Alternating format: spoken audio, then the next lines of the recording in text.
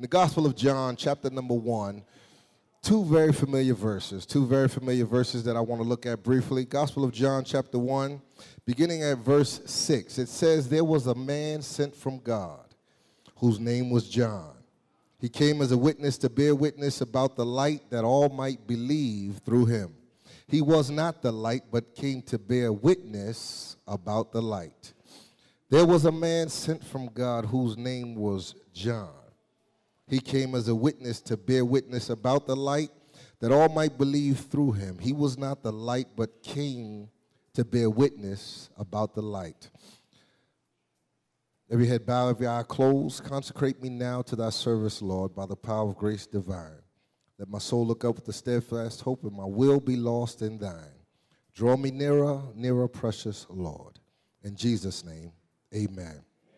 I want to put a tag on this text and talk from the thought, thank God for my witness.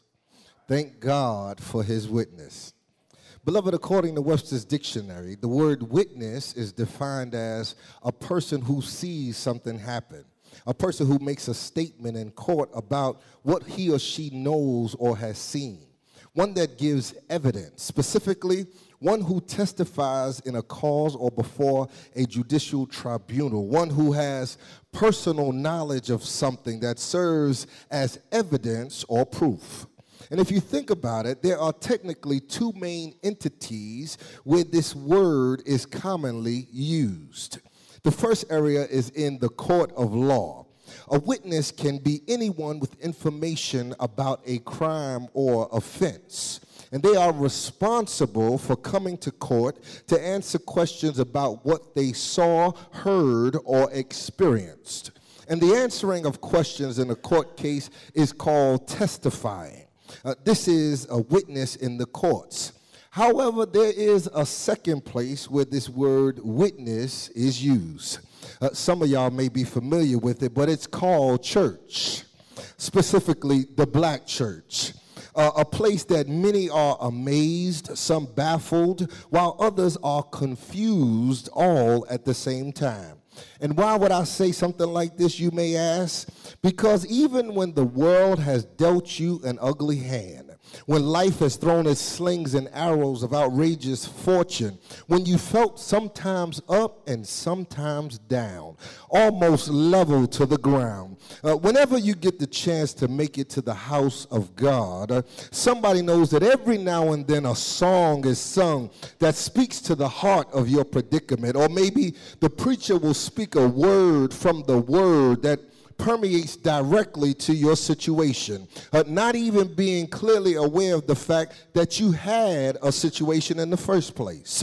And when the Spirit begins moving and the atmosphere is at an all-time high, that is when, at a moment's notice, somebody will rear back and ask the question, can I get a witness? Are y'all praying with me? Now, in order to testify in a court case, Miss Enria, a person must be able to explain what they know, understand the lawyer's questions and answer them, and they must be able to take the oath stating that they will tell the truth, the whole truth, and nothing but the truth, so help them God. But in the house of God, you don't have to worry about explaining what you know, because the Holy Ghost handles all that for you. You don't even have to worry about needing to understand and answer any lawyer's question, because Jesus was, is, and shall forever be Lord above all. And as for the oath, Paul declared that if thou shalt confess with thy mouth the Lord Jesus and believe in thine heart that God hath raised him from the dead, somebody in here knows, thou shalt be saved. Well, now, not only are there two entities where this word is used, but upon further research, I discovered that there are two types of witnesses. The first one is an ordinary witness, and the second one is an expert witness. You see, an ordinary witness is someone who personally saw or heard something about the crime or offense. This can be a police officer who made the arrest or a person who was at the scene of a crime. But an expert witness is someone who has special expertise about an element of the situation at hand. This could be a doctor, psychologist, accountant, or someone else. And what they do is interpret the facts of the case and then give their opinions. That is in a court of the law. Y'all, but when it comes to a witness in the house of God, the ordinary witness has seen the reaction or response of the one who has experienced God, but at the same time, they don't fully understand why you stand up and clap your hands. They don't understand why sometimes you stomp your feet.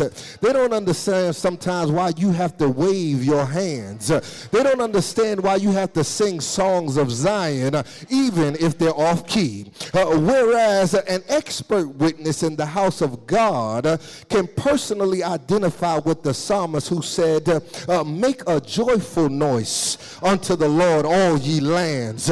Serve the Lord with gladness. Come before his presence with singing. Know ye that the Lord, he is God. It is he that hath made us and not we ourselves. We are his people and the sheep of his pasture. Enter into his gates with thanksgiving and into his courts with praise. Be thankful unto him and bless his name. Here it is, y'all. For the Lord is good. His mercy is everlasting, and his truth endures to all generations. Do I have any expert witnesses in the house? And beloved, we have been bountifully blessed over the course of these 16 years with a man who is equally deserving of the same description given of John. Listen what it said. There was a man sent from God whose name was John. He came as a witness to bear witness about the light, that all might believe through him. He was not the light, but came to bear witness about the light. Y'all, the word was ordinarily connotes something of the past. So if you would, allow me to contemporize this description with a special occasion insert. Here it is. There is a man sent from God whose name is Johnny. He is a witness who bears witness about the light, that all might believe through him. He is not the light, but for over 50 years and counting, he continues to bear witness about the light. Are y'all understanding what I'm talking about? Well, now, beloved, having learned that there are ordinary witnesses and then there are expert witnesses, it appears to me that both John and Johnny started out being ordinary witnesses, but eventually became expert witnesses. Their relationship with God transformed their witness from the ordinary to the extraordinary. It transferred from the minimum to the maximum, from good to great, and from simple to supreme. Y'all praying with me in here? And if indeed one seeks a promotion in God from the ordinary to expert status, there are some keys in your endeavor as a witness that you must remember that we can glean from both John and Johnny. Is it all right if I give them to you real quick? First of all, y'all, a witness has an understanding of the past which has contributed to their present. A witness has an understanding of the past which has contributed to their present. In other words, where you are and what you have is not always where you've been. And a lot of times you can become so caught up and amazed by what a person has or what they can do, never fully understanding that there is a process in it all. And the reality of life is this: things do get better with time, but you must appreciate the past because it brings out the best of you in your present. I like it, Gaddy. Malcolm X put it this way: in all our deeds, the proper value and respect for time determines success or failure. And so it is the time between the ordinary and the expert that solidifies your capability in becoming a valuable witness. Y'all stay with me in here. The Bible says there was a man sent from God whose name was John. The gospel writer Luke now gives us the biography of John and just how he was sent from God. John is the son of Zechariah, a priest in Judea, but he's also the son of Elizabeth, who was identified as being barren. And like Abraham and Sarah, God opened up her womb and allowed her to give birth to a son whose name would be called John, which means God-given or God has been gracious. And I'm sure as John was growing up in his parents' household, they never let him forget about how and where he came from. As a matter of fact, the passing down of one's history is a custom of the Jews, and this was a Jewish family. And y'all, this is why the Ma'afa and now Communiversity is so important. It was Dr. Martin Luther King Jr. who once said, we are not makers of history, but rather we are made by history. And beloved, when you have an understanding of your past, you honor, you cherish, and you respect your present, which will be the preparation towards your future. You see, John was aware of what his name meant. John was aware of how he was born, and John understood over time that there is a God who makes all things possible. Are y'all praying with me? And like John, y'all, I would venture to say that Johnny's understanding of the past has brought him to where he is today. See, he understood that just being in church 7 days a week, that was one thing. That's ordinary. But to come to the realization that this place that we call church is really nothing but a building, but more importantly, you and I are the church. Y'all, I call that expert. See, to know of your past is ordinary, but to pay homage and respect to our ancestors via the experience called the Ma'afa and now Communiversity, y'all, that's what I call expert. But to have ordinary experiences causes you to get kicked out of a church in Buffalo, work 361 days as an assistant in Brooklyn, and then get called to pastor a church at the age of 26 with a wife and a son. That, y'all, is ordinary. However, expert experience will take from 84 members to over 10,000 members. Expert experience will let you build a men's ministry, a women's ministry, a youth ministry. Expert experience will allow you to contribute to the building of 2,500 single family owner-occupied homes in the borough of Brooklyn. Expert experience will cause you to think, it'll cause you to think that you was going to retire, but then God reassigns you to the jewel of Brooklyn, also known as Mount Pisgah. Expert experience will cause you to create a program called Safe Surrender to help people begin to regain the potential of their lives. And y'all, God only knows what's on it. And all of this is possible because when you have been sent by God, the prophet Isaiah has told us, no weapon formed against you shall prosper, and every tongue that rises up against you shall be condemned. This is the heritage of the servants of the Lord, and this is their vindication, declares the Lord. Understanding your past contributes towards your present. Are y'all praying with me in here? But secondly, y'all, a witness is keenly aware of who it is they are representing. a witness is aware of who it is they are representing. Look at what it says. It says he came as a witness to bear witness about the light, that all might believe through him. He was not the light, but came to bear witness about the light. There in Luke, you see an early encounter between John and Jesus. Remember now, Elizabeth was barren, but became pregnant in her old age. In like manner, her cousin Mary, who's identified as a virgin, she too became pregnant, according to the Bible, without having had intercourse as we know it. And when Mary went to see her cousin Elizabeth, the Bible says that Elizabeth just heard the voice of Mary, and the baby began to leap in her womb, and Elizabeth was filled with the Holy Ghost. And beloved, this became a defining moment in the life of John and what his assignment would be. And I believe, y'all, that just like John, Johnny also had a defining moment. He shared that it was there in Colgate Rochester Divinity School when he put forth the Gideon fleece test before God and said, God, I give you all that I have and all that I am, and I expect that you will prove yourself in my life.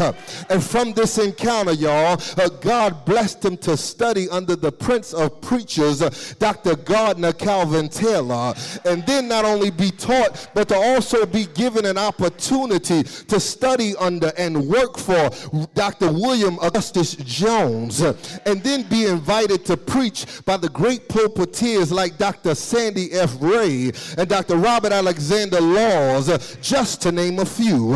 And to be blessed to have had them as a reference as well as role models, y'all, this made his witness more profound because he recognized through them exactly who it was he was representing. Are y'all praying with me?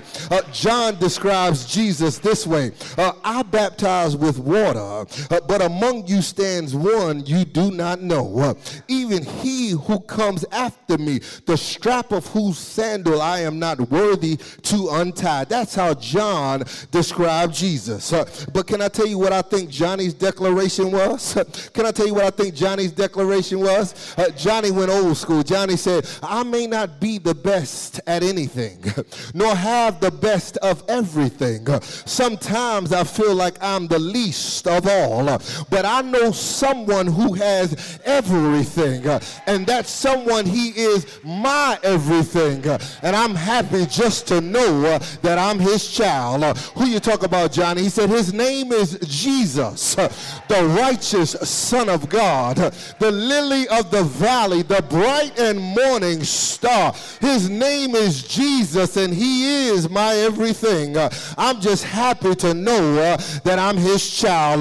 Well, can I get a witness in here if you're happy to know that you are a child of God? You got to know who it is that you represent. Well, y'all, I'm about finished and we can get up on out of here. But finally, a witness knows that their testimony has an overall influence on the ending verdict. A witness knows that their testimony has an overall influence on the ending verdict. Verse 9 says, the true light, which gives light to everyone, was coming into the world. Remember, y'all, in a court of law, the information provided by the witness now becomes a part of the evidence in the case. And here it is. And John bore witness, I saw the Spirit descend from heaven like a dove, and it remained on him. I myself did not know him, but he who sent me to baptize with water said to me, he on whom you see the Spirit descend and remain, this is he who baptizes with the Holy Spirit. And I have seen and have borne witness that this is the Son of God. Are y'all praying with me? That was John's version verdict based on evidence. But now by faith, I need y'all to get with me on this. Can I tell you what I believe the 16-year Johnny Ray Youngblood testimony is based on evidence? I'm going to give it to you, and y'all going to help me out. Here it is. You brought me through this. You brought me through that. Lord, I'm grateful to you. Okay, y'all ain't get with me on that one. Let me give you another one of his testimonies. He paid a debt he did not owe.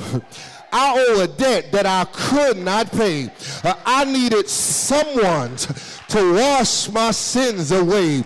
And now I sing a brand new song, Amazing Grace. Christ Jesus paid a debt that I could not repay. All right, y'all ain't going to get with me in this one. If you don't get with me on this one, I'm going to talk about you. Living, he loved me. Dying, he saved me. Buried, he carried my sins far away. Rising, he justified, freed me forever. One day he's coming back. Lord, do I have any witnesses in the house? That is the verdict from our witness. Well, y'all get ready to sit down, but let me go ahead on and give you one of my favorite Freddie Haynes stories. I'm gonna give you one of my favorite Freddie Haynes stories. He said that what happened one day is that he was sitting back chilling, digging a preacher scene, whoop whoop, while he was at home watching TV. And while he was at home watching TV, he was scrolling through the channels and wind up going on a station where Denzel Washington was being interviewed by Ed Gordon. And while he was there watching the interview, of course, y'all know Denzel, he's the only one has as much swagger as my father. So he said he was intrigued by watching Denzel, so he wanted to see what was going on. So he's sitting there, he's watching the movie, and then Ed Gordon finally asked, Denzel, can you tell me what your greatest performance was? He asked him, was it training day when you won an Oscar for portraying a thuggish cop? And y'all know Denzel, he said, ha, ha, ha, my man. No, it wasn't that one.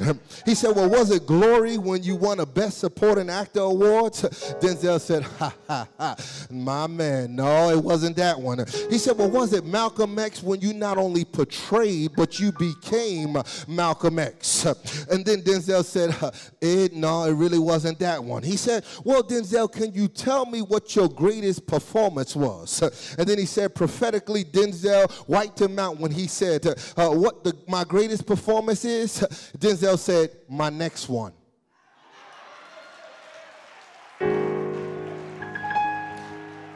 And then he said, right at that moment, he decided to go into session and intercede, and he decided to take the place of Ed Gordon, and he decided that he was going to interview God. And when he went and started interviewing God, he said, God, can you tell me what your greatest performance was? Was it when you created something out of nothing and made the heavens and the earth? God said, that was kind of good, wasn't it? But no, that wasn't my greatest performance. Was it when you created man and woman from the dust of the earth? God said, that one was good too, but no, that wasn't my greatest performance. Was it when you parted the Red Sea and your people walked through on dry land? God said, well, you know something, that was kind of tricky because they had mountains on either side, they had the Red Sea and Pharaoh was behind them, so I just had to make a split decision. Was it about what about Shadrach, Meshach, and that bad Negro when you got in the fiery furnace with them and freed them? God said, it was a little bit hot up in there, but no, that wasn't my greatest miracle. He said, well, what about when you allowed a virgin to give birth to a child in a manger? God said, woo, that was a little tough, but no, that wasn't my greatest performance. What about when you raised the 3-day Jesus from the grave? God said, you know something, I just had to do what I had to do at that moment, but no, that wasn't my greatest performance. Well, God, can you tell me what your greatest performance was?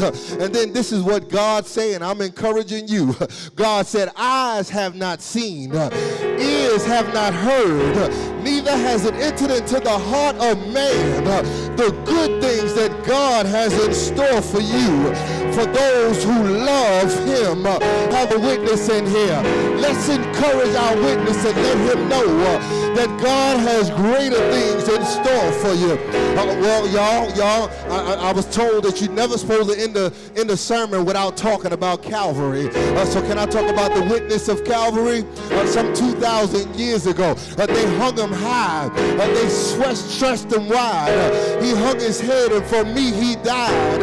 That's love. But I like it. The old school hymn writer said, on a hill far away stood an old rugged cross, the emblem of suffering and shame. And I love that old cross, where the dearest and blessed for a world of lost sinners was slain. Here it is. So I'll cherish the old rugged cross. To my glory and last I lay down, and I'll cling to the old rugged cross and exchange it someday for a crown. Do I have any witnesses in here? Am I by myself? Does anybody love Jesus? Anybody in here? When you think of the goodness of Jesus and all that he's done for you, your soul cries out, hallelujah. It doth not yet appear what we shall be, but when we get with him, we shall be just like him. Can you help me thank God for his witness?